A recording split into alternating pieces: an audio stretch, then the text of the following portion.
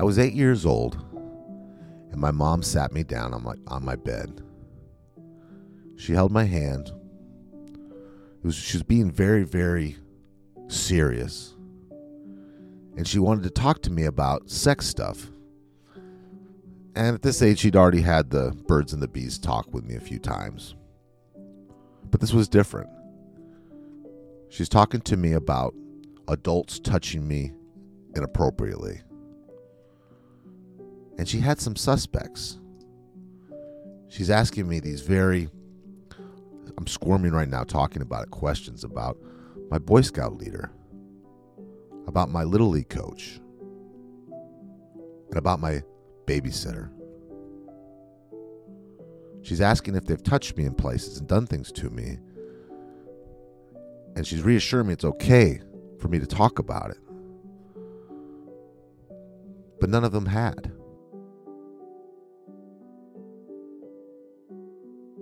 Fast forward to today. My mother is a special person. She loves kids. She was a public school teacher for 25 years and then used that experience to become a special kind of tutor that helps kids who are dyslexic and with ADHD, with severe ADHD. She takes kids who can't read, failing elementary school, and puts them on the honor roll. I think she has something called Helper's High. And what Helper's High is when you think you are protecting children or anybody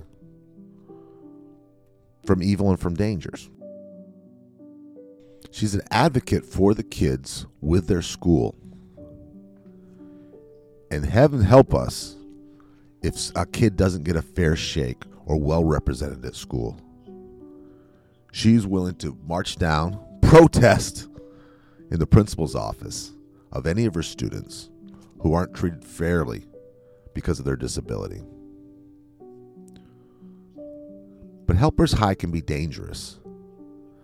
The people think they're helping someone. They feel like people are being abused who aren't.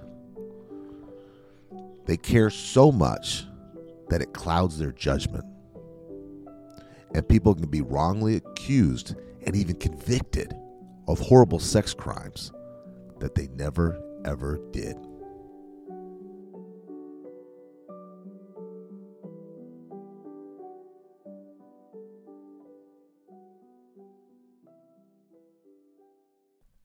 Did you ever hear about the Satanic Panic? Satanic Panic? No, what's that? That was the event like in the 80s when everybody thought that like groups of people were becoming Satan worshipers, and there was parts of it that bled over into like games, like people playing Dungeons and Dragons got accused of like worshiping Satan because they were playing games that involved magic and things like that. I do remember that because being a kid in the 80s of the music, they used to say like Ozzy Osbourne, AC/DC, if you play their music backwards, it's satanic, and exactly very gothic kind of kids. There's like, yeah, it seems very silly now, but that was like a real public safety concern. Right. And then there's also like the rash of, there was a period of time where psychologists were doing regressed memory therapy, where they were putting people on couches and telling them that, if we dig deep enough, we can find memories of abuse and we can find memories of, things that you have repressed or suppressed. And, we just have to like spend enough time trying to crack your chestnut of a brain open. And they would bring things out of people like events of molestation and abuse and horrifying things. And they would, the psychologist would take them to court and champion them. They would, show up with these statements by their clients and say, hey, my client was abused. And what they found was that, oftentimes the reported abuse was completely and totally fabricated. Not out of malice. The psychologists weren't getting really anything out of this. Neither were their clients. They both just firmly believed, like strongly, that there was something there, that there was some, something had to be causing these people's trauma. And turns out that they were just helping them a bit too far. They were helping them all the way to the courtroom, and they were accusing like fathers of molesting their children and stuff.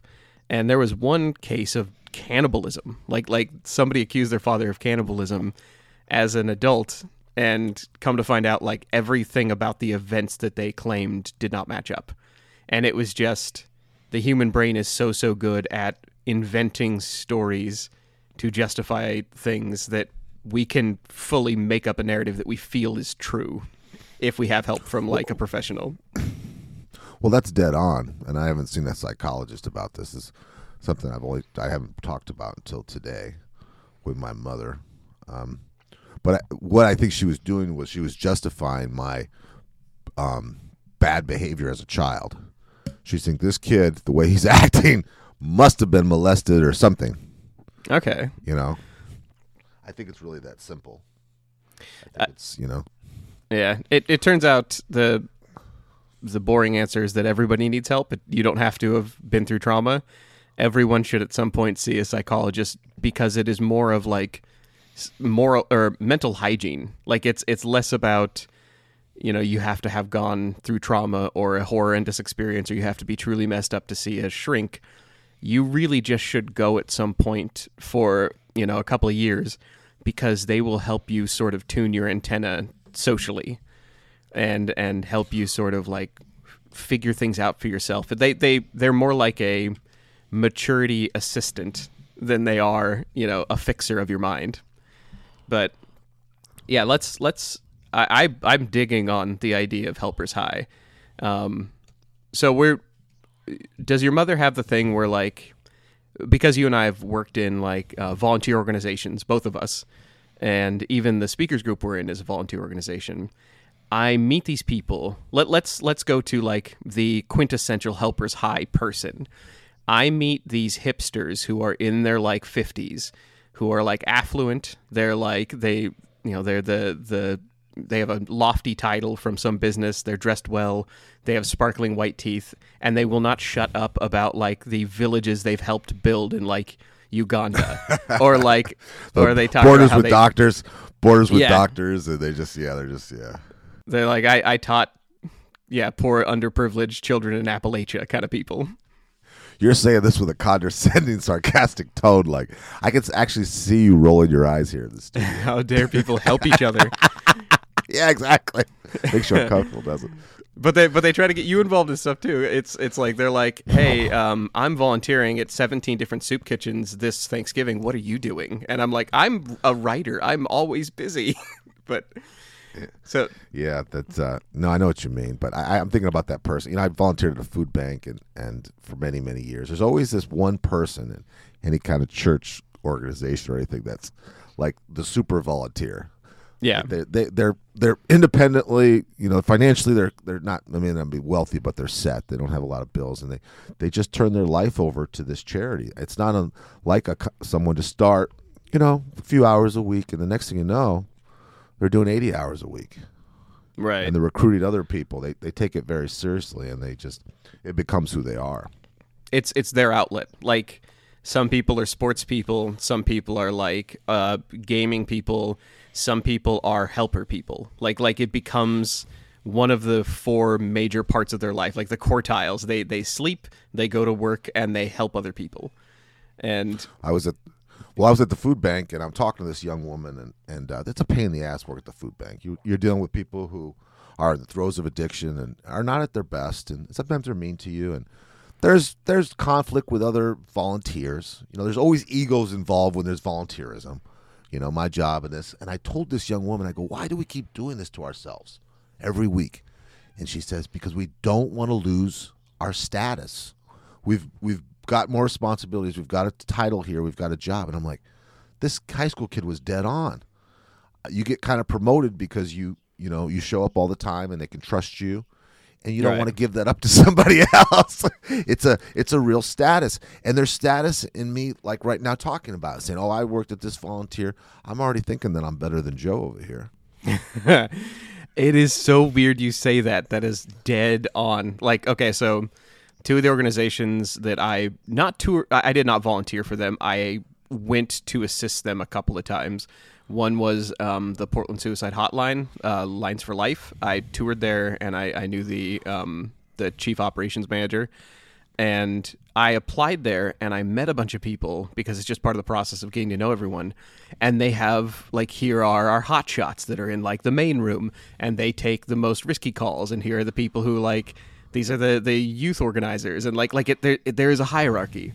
Same thing with the, there's a women's prison for public speaking I went to, Coffee Creek, and they had something similar. Like, here's the volunteer who, handles everything as far as, like, here's all the binders and stuff we can't let the prisoners hang on to because they have metal parts in them, but only this organizer gets to handle this and meet with the warden and do all these things. And it's like, well, there is definitely a hierarchy, which is strange. Like, you'd think helping another human would be as simple as, like, you walk up to somebody, you say, hey, you need some help. Okay, so which of these types was your mother? Is she mostly, like, she's trying to find where the problem is to, like, spray it with weed killer? Or is she, like, does she actually get the helper's high? Like, is she out helping people because it makes her feel good to feel good? Well, I was riding around with her not that long ago, and I asked how long, because she's talking about Sunday school stuff. The woman's taught Sunday school for as long as I can remember. And I said, how many years you've been teaching Sunday school? And by teaching Sunday school in a small church she's involved in, you do a lot. I mean, you give a little mini sermon, you clean up, you do snacks, you do that. I mean, it's a full-time, you got to prepare. You got to have a schedule of other volunteers to be there to help with the kiddos and who's going to be there. She said 45 years, Joe, she's been doing this. So I think she's in, and I don't mean 45 years off and on. I mean every Sunday for 45 years. Right. So that kind of consistency of helping people is admirable. I think, right? I think it's become who you are. I don't think she gets a high like we do. I think it might be more of a just a purpose and an identity. It's just who her identity is.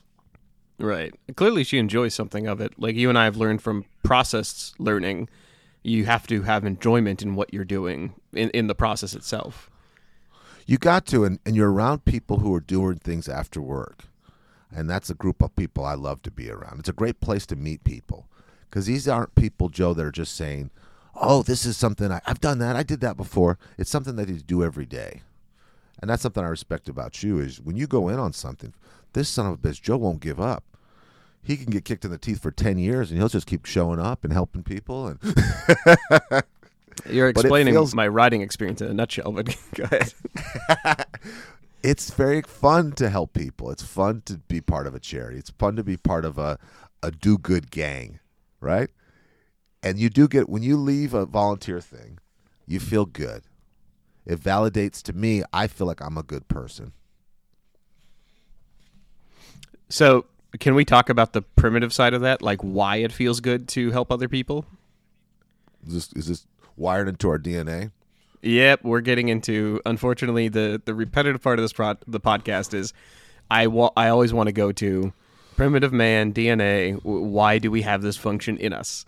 And why is it helping us? Like, is it, I mean, because there's the cynic in me that is like, these people are doing it just because they have a lot of resources and they need to feel like they're still connected to humanity. So they're like, oh, you poor person who is hungry, I haven't missed a meal in years, but I'll reach down and help you because it makes me look and feel better. That's the absolute cynic in me.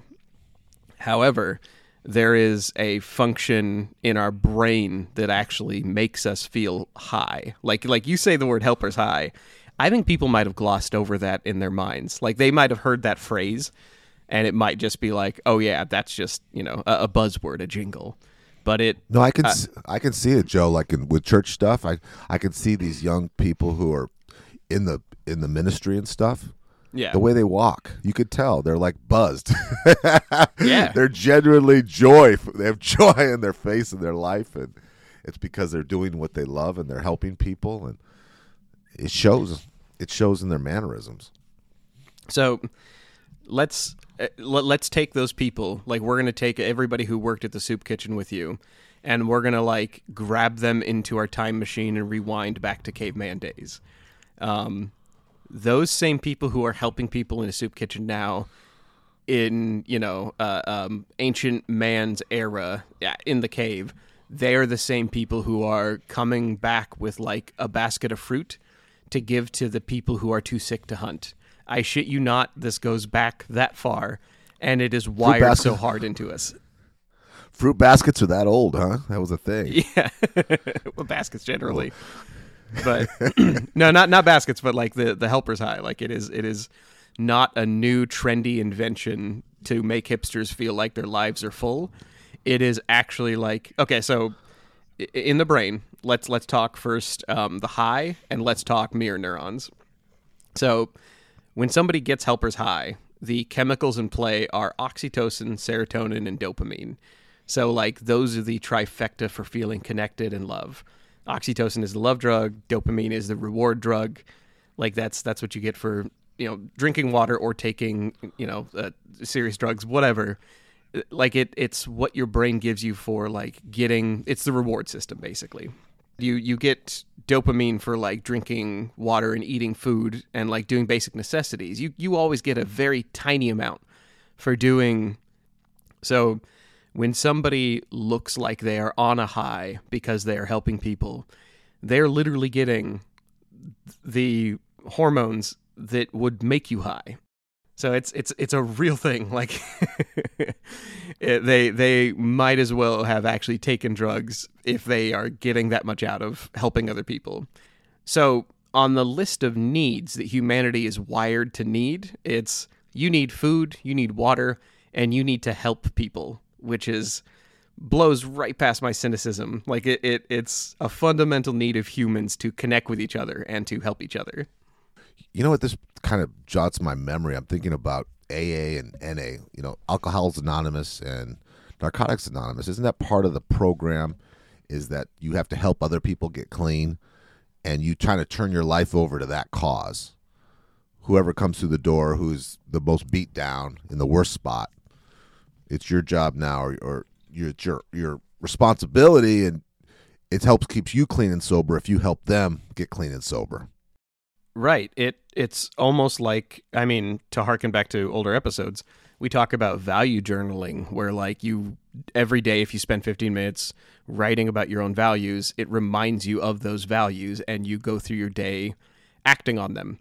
That kind of helping does the same thing. If you help somebody, learn something or stay diligent to something you want as well, it's reminding you of those values for 30 minutes a day, an hour a day, however long you're doing it. So it makes perfect sense to me. And on the top of that, you also get helper's high. Okay, have you heard of something called mirror neurons? Mirror neurons, no. So a neuron in the brain is basically just, it relays electrical signals, holds information. Neurons are basically the parts of our gray matter that do the thinking. A mirror neuron is a type of brain cell that reacts when somebody else does something. So if we were just self-focused in our brains, like if our brains were built to just care about ourselves, a regular neuron would just be like, oh, you ate food? Here's some dopamine. Oh, you feel bad? Here's cortisol. Like whatever you are going through, you would go through it alone. A mirror neuron is something that reacts when you see somebody else going through it. If somebody else yawns and you yawn, that is a mirror neuron doing that. You didn't need to yawn. You didn't even feel tired. It's a mirror neuron sparking and saying, oh yeah, sure, let's yawn too. When you watch football and somebody makes a good play and you get excited, like you're not on the field. You shouldn't feel excited. That has nothing to do with you. But a mirror neuron in your brain is like sparking. It's like, yeah, we're running that. Like it's an interesting fluke of humanity. It's true, and though. They're all over the brain. It's a genuine joy. Yeah, it puts you into other people's positions. That's interesting. So, sure. Yeah, the mirror neuron sparks when it sees something that is, that is like us, like we relate to somebody's activity. We relate to somebody hungry. We relate to somebody who is in the throes of addiction. We relate to somebody doing good. We relate to them doing bad because our mirror neurons are sparking and showing us what that would feel like to be in their position. And then when we help them, we see the result. We see them being happier. We see them getting what they need. We see them succeeding. We see somebody passing a ball. And those mirror neurons spark, and we get dopamine, serotonin, oxytocin. So, like, we're front to back, our brains are set up to help each other and live each other's experiences. And if you have managed to close that off, we've done episodes, so many, about like how wealth calluses you, how you can close yourself off if you manage to physically isolate yourself, both with money and with time. It just takes these mirror neurons and these chemicals doing their work for like less than a minute. Paul Piff, his TED Talk about the Monopoly game, he had a follow-up study where if you have these wealthy, calloused people who have managed to like distance themselves from the needs of others for so long, it takes less than a minute to reconnect them, and all they have to do is start helping somebody who is less fortunate than themselves in a direct way. When they interface with somebody like a Steve Jobs, who hasn't actually interacted with a poor person for a while, you take them and then put them in a food bank, and they ladle out soup. It's so corny, but it takes approximately a minute for your brain to start sparking those neurons, and then suddenly you're connected again. Like, you forget to be calloused. Years of callousing for being wealthy, and you spark those neurons, and then it comes back. Isn't that crazy? That's how powerful it is. That's how hardwired it is. Absolutely.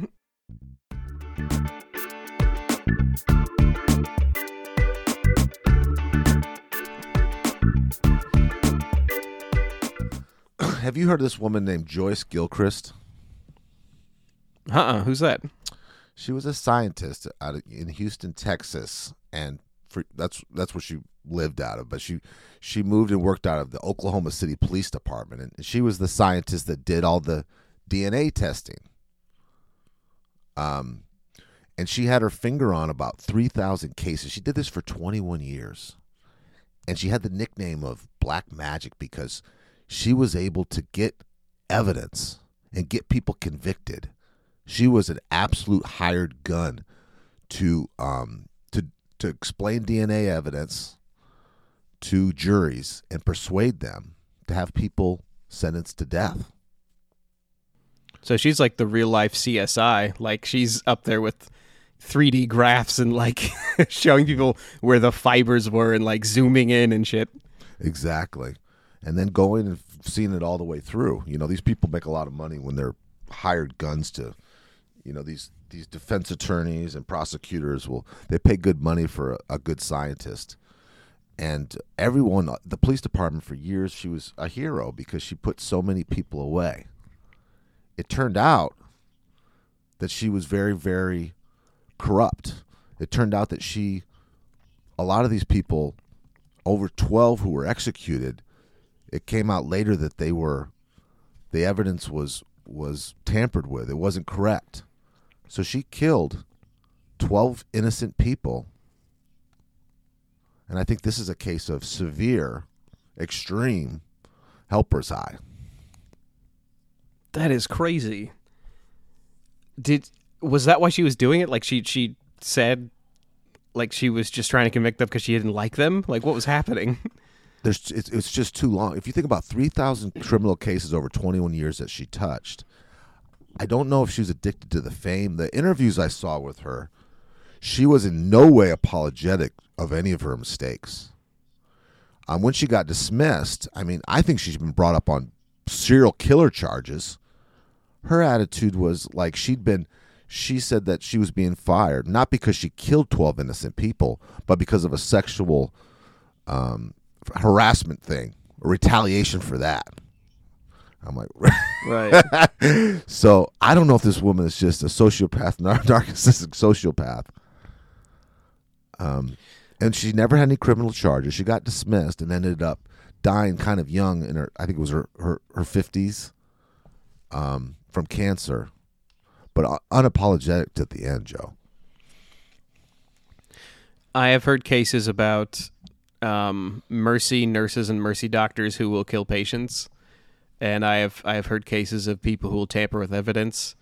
This woman sounds to me like a nut job. An outside observer, it sounds crazy. A very educated, intelligent nut job. Yeah. I'm starting to wonder, like, maybe these people are doing it because they feel like the person they're tampering with deserves it. Like, maybe of those 12 cases, she actually believed they had done the crime and was like, well, I'm just going to push the evidence further to make sure the jury knows. Like, to make sure, you know, they get what they deserve, even though it is bunk. Like, even though she is making it up. You had an interesting one for me when we were prepping for this show that Joe's a hell of a researcher, but talking about who this woman who is world renowned. You know, Einstein is known almost as a cliche for intelligence. This woman is known for helping people. Tell me who I'm talking about, Joe. We talk about Helpers High. We can't actually discuss helping other people without mentioning Mother Teresa. What's the fun fact you told me about Mother Teresa that I don't think most people will know? What was her mentality towards poor? She would tell people things that sounded like they were sympathetic about suffering. There was a video where she told a cancer patient that, you know, pain means Jesus is near you, and that suffering is being part of being godly, part of life. Now that sounds rational, insane to me. Like, that just sounds like something that you would tell somebody who's going through a great amount of pain. But there's so many quotes. Like, there's a Cracked writer who basically pointed out that, like, no, if you actually read what she said and what she wrote, she thought that, you know, there's something. Okay, here's another direct quote. There is something beautiful in seeing the poor accept their lot and to suffer it. She was helping people in poverty all the time, but she apparently believed that poor people, it was their lot to suffer, and that, like, their incarnation here was like it was godly for them to go through what they're going through. As someone who has read a lot about socioeconomics, I think that is the worst mentality humanly possible. Now, it's old Catholic guilt at its best, right? it is. That's where I'm coming from. Like, I know from us doing these studies, from our podcast, from everything, that if you take a poor person, you raise them with, you know, wealth and opportunity, and you give them especially education and housing. Those are the two things where, if you have those, you change a person fully. Like that's not me speculating. That's not some Jimmy Stewart, It's a Wonderful Life bullshit. You give them a place to live and an education, they are statistically much, much higher to grow up and to be in the upper class, period, the end. And Mother Teresa, God bless her for doing the work she did. I mean, like, she really actually did help so many people. She deserved the credit she got, but the mentality of, you know, poor people deserve their suffering because that's what God has doled to them, that is the most corrupt way of taking Helpers High and twisting it badly. Like, I can't think of a worse mindset for that. That's so funny. But I know people in Mother Teresa. We're going to take her out of this. We don't want to get shot down by lightning here. We got to be careful. You know what I mean? We can't start shitting on saints. You know what I mean? But I come from an Irish Catholic family. If lightning was going to hit me, it would have. Well, there's, you know, talking about status, and I noticed too. In my volunteerism's been in 3 places. It's been in church. Very involved in that. The food bank, soup kitchen I talked about, and then the Humane Society. But I noticed that about half of the volunteers usually have a arrogance about them. And when I say that, sometimes they have attitude towards whoever they're helping. Yeah. In the Humane Society, it was never towards the animals. They're animal lovers, but they get kind of snooty towards the people adopting, and almost like they think they're better. And then people in the food bank are just rude to people. You know, they yell at them, and they snap at them, and they're not this, you know, sweet, nurturing, loving, let me help you, brother, Jesus-like. No. They do it, but they do it with a friggin' attitude. Right. They can get the high without actually being nice to the person. Like that's, I mean, that's Don't you think that would be a prerequisite? Shelter, Wouldn't you think that'd be a prerequisite though? To be nice. that you'd have to be a decent person to get that high? No, it's built into us. Like you don't have to be a decent person to get high from drugs or from alcohol. You don't have to be a decent person to get high from helping each other. You just have to do it and see the result. Like the mirror neurons spark when you see somebody getting help. It doesn't spark because you're nice. Okay, so animal shelter kind of triggered me a bit. I adopted a cat who was a week away from being euthanized because he had a respiratory infection, and the person up front grilled me about my living situation, which, okay, I'm good with that. I'm good with checking to make sure that animals are going to homes that aren't going to put them into puppy mills or make them fight each other. But then they were like, after I told them where I lived, established where it was, showed them like bills to show that I lived there, like I was going to the DMV.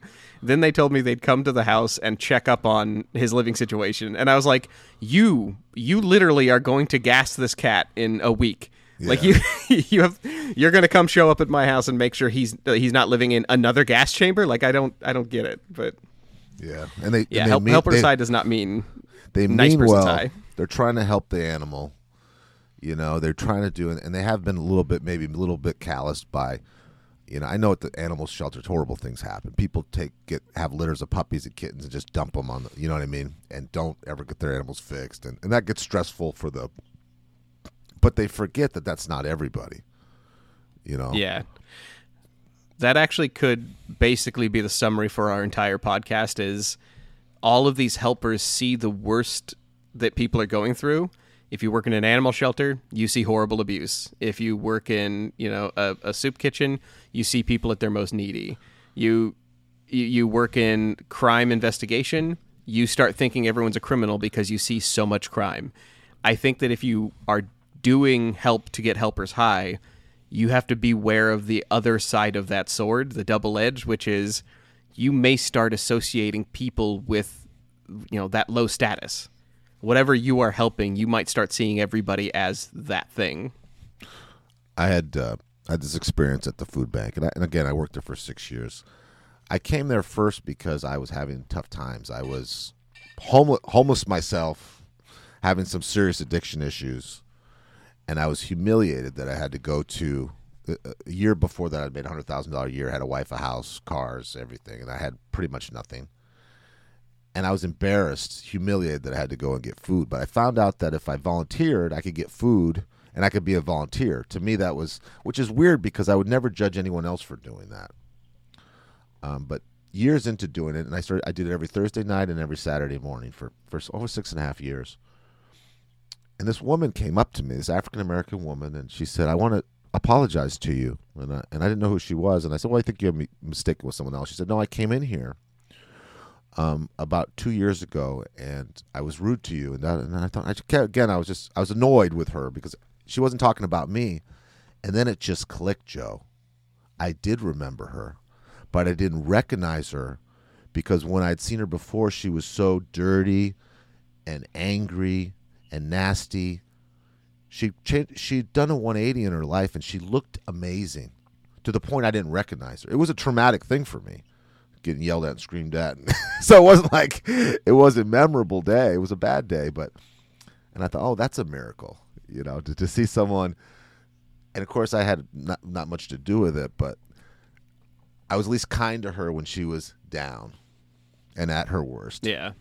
Seeing that is, I think, I mean, that's like the reward you actually want from Helper's High, isn't it? Like, it's Helper's High, you can trigger it by doing stuff that people don't actually need help with. You can donate coats to people in warm weather. You can try to, you know, what was it? There's a classic one of like people go over and build houses for other countries.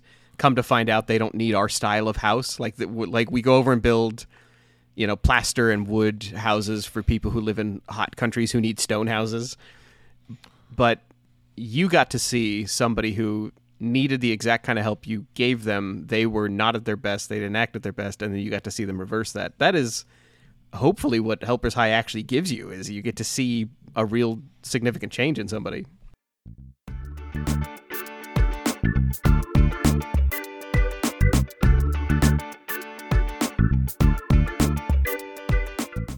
So I was wondering if you wanted to talk about, we'll call it the McDonald's of Helpers High. It's donating to donation centers and, dropping things into donation bins and organizations that should be helping people, and just talking about where they sort of bleed out into helping their CEOs and their people a little bit too much. Like how much actually goes back to the organization.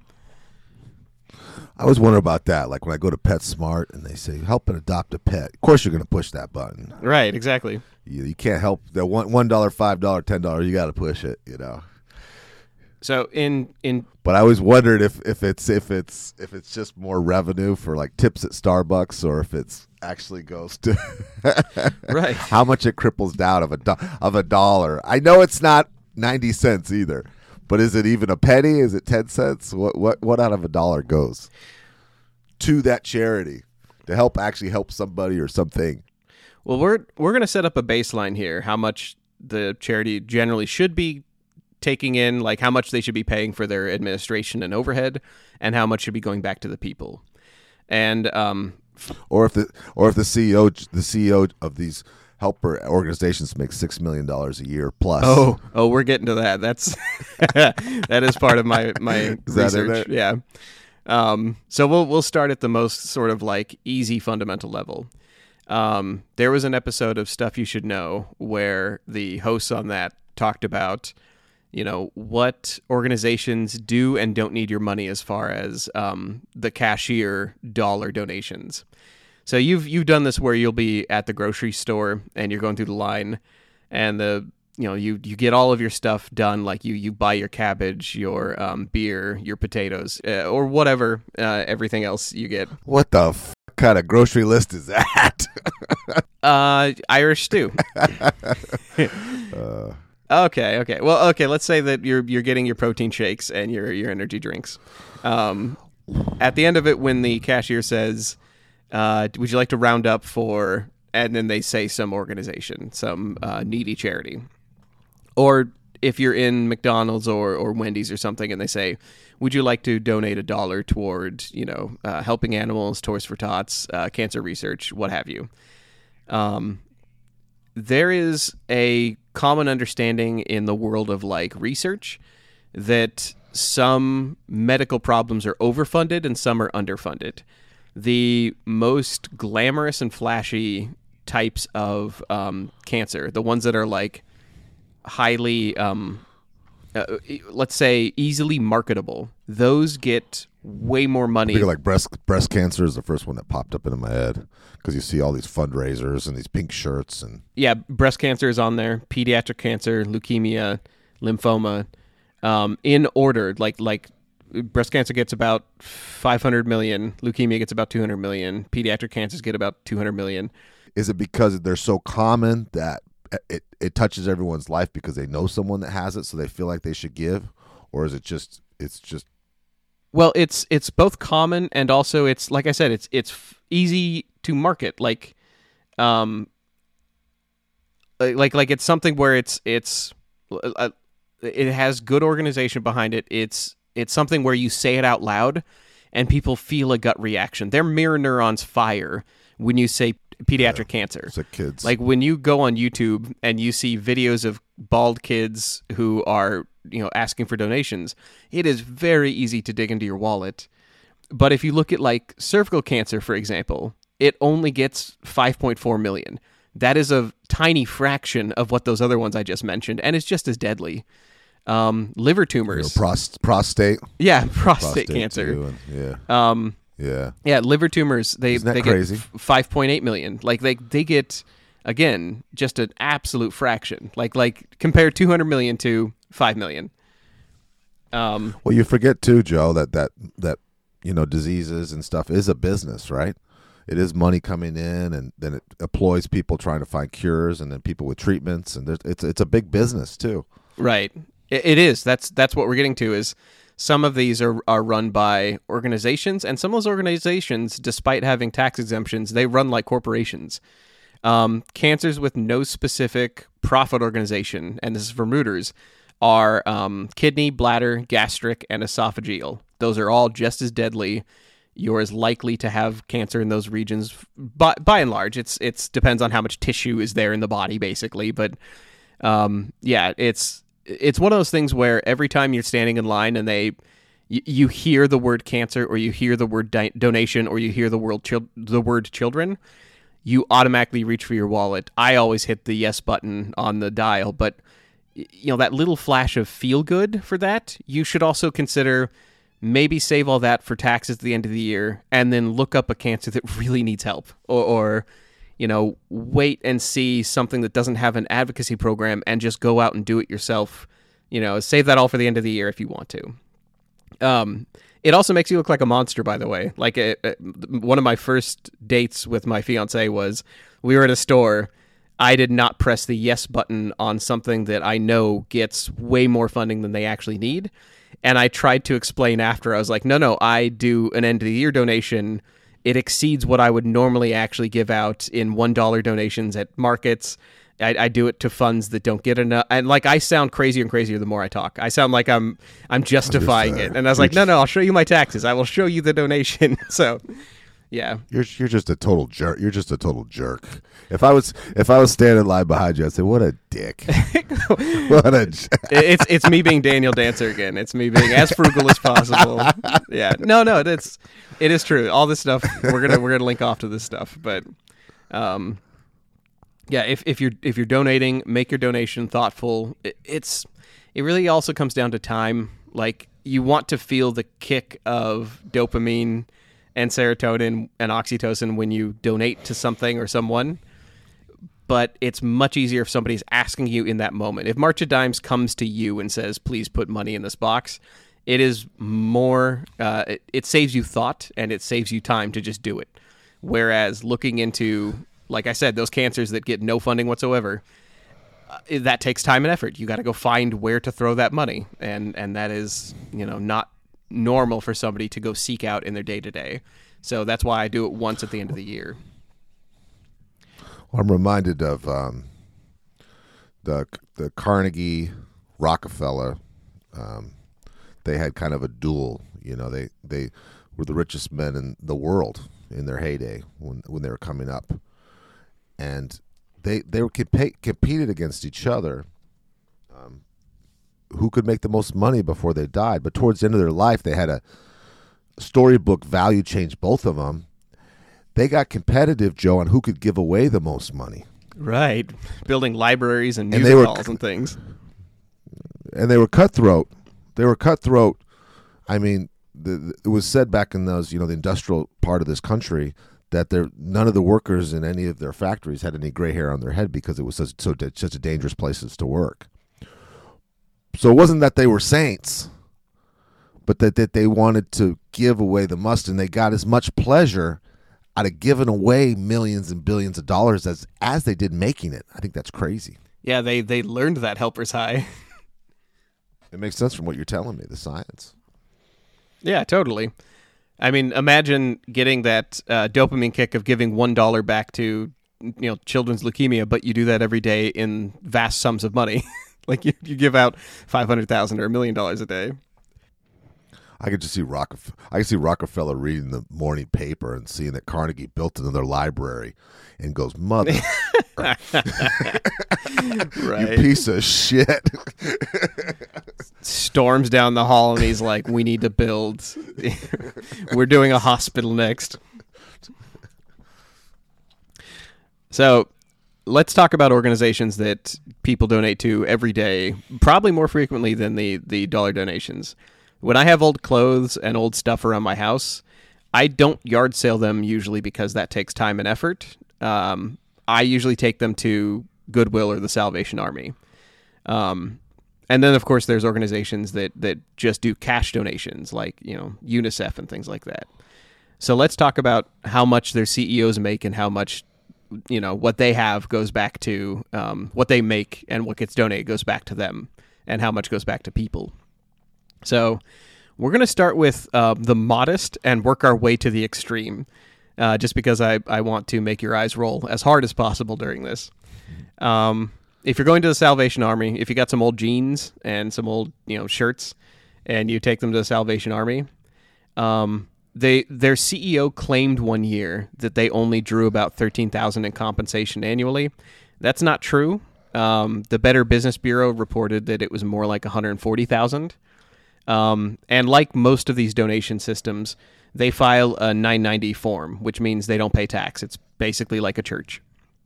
So if we're just talking compensation, 140 for a CEO, 140,000 annually for a CEO, that does not sound extreme to me. That sounds, I mean, like you actually, I would like your opinion on a lot of these numbers, because I know how much crazy wealthy CEOs make, but for the average person, does that sound fair to you? That seems fair.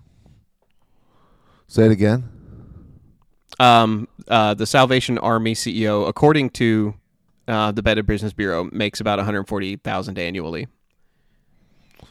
That seems low to me for CEO money. I mean, I know it is. I know the average CEO in this country from our CEO episode makes like $1.2 million. So, but It is a charity, so I'm guessing that there's a fringe benefits of there wouldn't be stock involved, would there? There's no stock in that kind of thing. No, right? I don't think so. What do you think? That just seems super low to me, because it's still a lot of responsibility. I'm not saying they should make $36,000 a year like someone who just got out of college. You know, right? It's important. That's my metric is compared to like other writers, tradesmen, artists, like that. To me, in my world, that actually sounds like a decent salary, but for a CEO for that large of an organization, that actually seems kind of low. I mean, like I hope he's taking it because he doesn't need the money. Well, and to get to that point, how much education they need to manage that kind of thing, it is not as simple. It's not like me handing out apples at the food bank, you know. This is serious corporate structure with millions of dollars in the air, and I have nothing but respect for these people. Talk about herding cats. Trying to manage volunteers is not easy, because you can't be too mean to them because they're working there for free. So you have to put up they'll with literally leave. Yes. So you kind of have to pump them up and get as much time and space out of them as you can, as we know. Yeah. So we're saying, Todd and I are weighing in. We're saying that that's too low for a CEO to make. Now let's march up the ladder. Let's go to the March of Dimes. Actually, the March of Dimes CEO makes about $530,000 per year. They also file a 990, and according to their taxes, a quarter of everything donated goes directly back to management. CEOs, they like their infrastructure. That is actually kind of low. Like if 75% of your donations go back to the people and the people you're helping, most other charities manage to do about 80 to 90%. So March of Dimes is a good organization. They're doing it for the right cause. Their CEO makes a healthy CEO salary at $530K. 75% of what they make actually makes it back to the people. That's pretty good. We're gonna drift. I'm happy with that. I'm gonna use them as my medium benchmark. We're gonna put the waterline here. Like, we're to say this is what we want to aim for roughly. They could put more back toward the people. They don't. They're taking a little bit more than they need, but we're gonna say that's okay. Now we get to UNICEF CEO. He's making a little bit more, $660,000 per year after added compensations. Added meaning like options, vehicles, just whatever comes with that. Okay, United Way. Well, the United Way CEO makes $1.66 million. So we are getting into territory of, slightly overpaid. I'm going to say that if you are working as a charity CEO, that you probably don't need that much. And just for context, the Bank of America CEO today makes about $1.2 million as the base salary. So, but they're all in compensations about $35 million, but their base salary is in the same neighborhood as the United Way person. It's actually a little bit less. Right. So actually, that is a very perfect example. The United Way CEO makes more annually in salary than the CEO of a bank. So now we get into the most corrupt as far as like satellite organization goes. Let's talk CEO of Goodwill. Goodwill is huge. They're sprawling. They run basically. They turn other people's donations into a store. The Goodwill CEO doesn't make as much as United Way. They make $750,000 a year. However, the way they spend their money and the way they help people is highly suspect and questionable in a lot of different regions. They spend 80% of their revenue on creating jobs. So they claim that they reach that goal most charities should, where 80% of what they gets donated to them should go back to the people they're helping. However, they have such a nebulous sort of mission statement. Their mission statement is they help jobs and training for those who need it, oftentimes disabled. So usually that, like if you're out of the good nature of your heart training people for jobs, like you're taking people off the street who normally wouldn't have the education, training them to run an Excel sheet or, build something or be an electrician, whatever, and then sending them to the workforce, that would be an extraordinarily noble cause. Goodwill also counts their own employees as part of this. So they will oftentimes campaign and say that, they're creating jobs for the underprivileged, but those jobs oftentimes mean people who are making minimum wage and are disabled in their stores. Yeah. The line's kind of blurry here, right? It's not what exactly. It's not as advertised. It's not like their TV commercials show. Not even close. Yeah, and if you think that I am being vague about their mission statement because I'm trying to incriminate them, Goodwill themselves have campaigned against raising minimum wages, oftentimes because they want to keep their minimum wage workers lower so they can afford them. So, like, Goodwill acts like, by their actions, it seems like they are trying to keep their overhead low so they can still count the charitable donations that they use to pay their own employees as charitable. Like that's kind of like if I was running a car wash and I said that every time you come to my car wash and wash your car, all that money is going back to charity. But the charity is I'm paying my employees. If the charity is you are paying your people adequately, that's not a charity. You're just running a business. It's brilliant. And then not to mention they get all their inventories given to them as well to sell. Exactly. They don't want to pay for a goddamn thing, Joe. They don't want to pay for anything. Right. Why should my charity is you put my charity is you give things to my business so it keeps running. That's my damn charity. But it gets more and give some money and we'll pay for the employees, Yeah. Come on. Right. People. But it gets worse. Like it's not just if it was only they campaign against minimum wage to keep their overhead low and to keep those charities coming. That would be one thing. That would be questionable and upsetting. They will use loopholes to keep paying their own people less. So those quote unquote underprivileged and disabled people that they give jobs.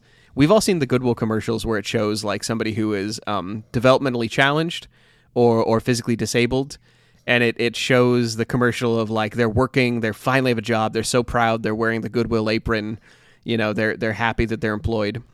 Now think of that, except them getting 22 cents an hour, because that's what happened. Yeah. They found a loophole in a law in Pennsylvania. It's called Section 14C of the Fair Labor and Standards Act. This allowed them in Pennsylvania to pay Goodwill workers who were not fully able. Like it's if you can justify in Pennsylvania that somebody is not fully able to operate or do their job, and you're still going to pay them, you can pay them what's called quote unquote sub-minimal wage. I'm not making that up. Sub-minimal wage. That sounds like a terrible thing. Yeah, it sounds evil. Sub-minimal wage. Goodwill in Pennsylvania was caught paying some of their disabled workers 22 cents an hour, 38 cents an hour, and 41 cents an hour. And that wasn't like 40 years ago. That was in 2011. Yeah. Isn't that crazy? Isn't that terrible? And then you get that. Well, and then their whole thing is to, they're giving them an opportunity. And, oh, well, good for them and this and that. But it's like they're not trying to see people up either. They're just trying to keep people even. They're not trying to get them to the next level. 20. How much can you better your life at 28 cents an hour, right? I mean, that almost seems predatory to me. Like oh, it absolutely does. It's send us your disabled people. We will turn them into a robot that helps us run our donation factory. And then we will claim that it's part of our charity system. Like, we'll get tax exemption for using these people like robots in our factory. That is like across the board, that whole system just is not just evil. That's like dystopian. That is some 1984 garbage that I cannot believe happened. Oh, by the way, that law, paying disabled people subminimal wages, that is an old law. They had to dig into the books to find that one. That was like a 75-year-old law. But I'm just envisioning 15 attorneys and paralegals working on this, all at salaries over $100,000, figuring out how to pray that they work for a charity. They're it's on their business cards, and they get the social status for that, and they're down there trying to whittle down a piece of wood to pay someone who's in a wheelchair or has health issues 28 cents an hour. It's criminal. Right. It's criminal. Yeah, just imagine a lawyer in an office holding up like an old crumbling piece of parchment. I know that they weren't using parchment, 75 years ago, but in my imagination, they're just holding up this very, very old law, and they're just like, yep, if we, campaign hard enough and pay the right people, we can do this. We can reach that brass ring, and we can pay our disabled people 22 cents an hour. So, by the way, I don't want to end on the podcast on such an extraordinarily downer note. I just wanted to shock you. If we're talking about Helpers High, I just wanted to point out that not all helping is equal, obviously. And the more sort of thought you give into the help you give, I mean, we've talked about during our Olympics episodes, like we just re-aired those, and we talked about how much a difference it makes giving directly to the people who are doing the sport instead of giving it to the sport itself. Don't buy, garbage from the Olympics. Don't buy their mascots and their banners and their stuffed animals. Go donate that money to the athletes directly. They're making so much less money than they should. They're making less than minimum wage per year to do their sport. Same thing applies for charities and donations. Like, you don't go just drop off your old shoes to Goodwill, because you're probably going to be helping an organization that really doesn't need your help. Instead, give directly to the people who need it. Pull a Todd. Like go get that Helpers High yourself and go donate to a soup kitchen and then work it for a while if you have the time. If you don't, that's fine. If you just research the organization and donate to them regularly, that is a lot. That is so much more than they may otherwise get if everyone just stays complacent and donates $1 at the end of the cash register, regardless of what it's about. I want to tell you one of the most beautiful miracles I've seen in my days. I was volunteering at the Humane Society in South Seattle, and having a sales background, they had me go do the PetSmart adoption events. And being a salesperson, I got a process, right, where I would see people, like I'd see you and your fiance with a certain kind of dog, and I'd walk up to you. And there's one time, if we had a similar dog that was up for adoption, I'd set up the dogs. And so I saw this guy, and he was either, I forget which biker gang it was, either the Hells Angels or the Banditos. He had his jacket on, and he has his old lady with him, right? She had all the leather stuff on. They're tough, rough looking. And they had this small dog, this little Chihuahua thing. Little ugly little dog with them, right? Which I thought looked funny with this big biker and his, cliche looking couple. So we had a similar dog named Alice. So I brought the dog over to them, and the man barked at me. "We're not getting more fucking dogs." I said, I know. I just wanted to introduce you to Alice here. And they petted Alice, and then they left. Well, a few hours later, they came back, and that big tough biker guy looked at me and asked if Alice was still there. And I handed him Alice, and he said, "I can't leave this dog alone." And he started to tear up. And I thought, this is why I do this. It was still to this day the most beautiful thing I've ever seen. This big tough guy crying over this little adopted dog. Would you trade that experience for rounding up to the nearest dollar at the cashier's register?